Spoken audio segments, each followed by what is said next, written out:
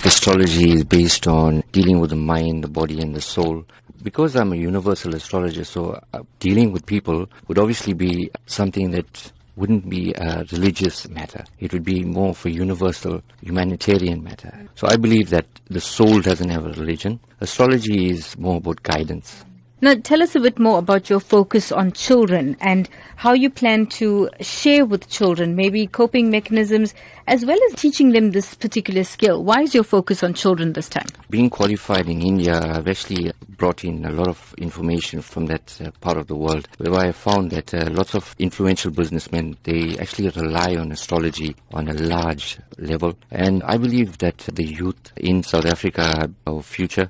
And if we give them a better understanding about themselves, not around us, we don't want to know anything around us. If we understand ourselves from within, we'll be able to adapt to the surroundings. From a teaching aspect in terms of astrology, I would actually advise them about character analysis, personality traits, more importantly about bringing out the best kind of qualities in them that will actually help them to grow and to become future leaders.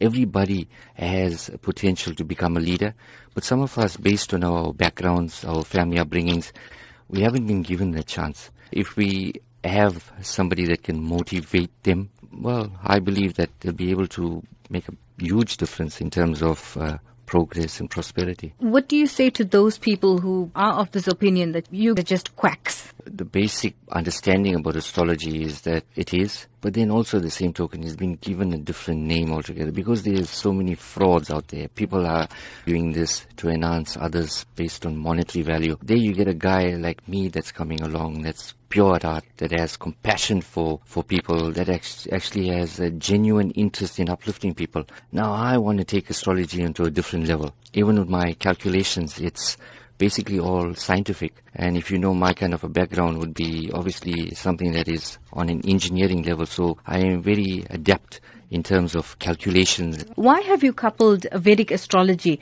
with life coaching? From an aspect of mind, body and soul, I think it's very important that if our souls are nurtured based on our upbringings, our bodies shine. Then the mind automatically thinks.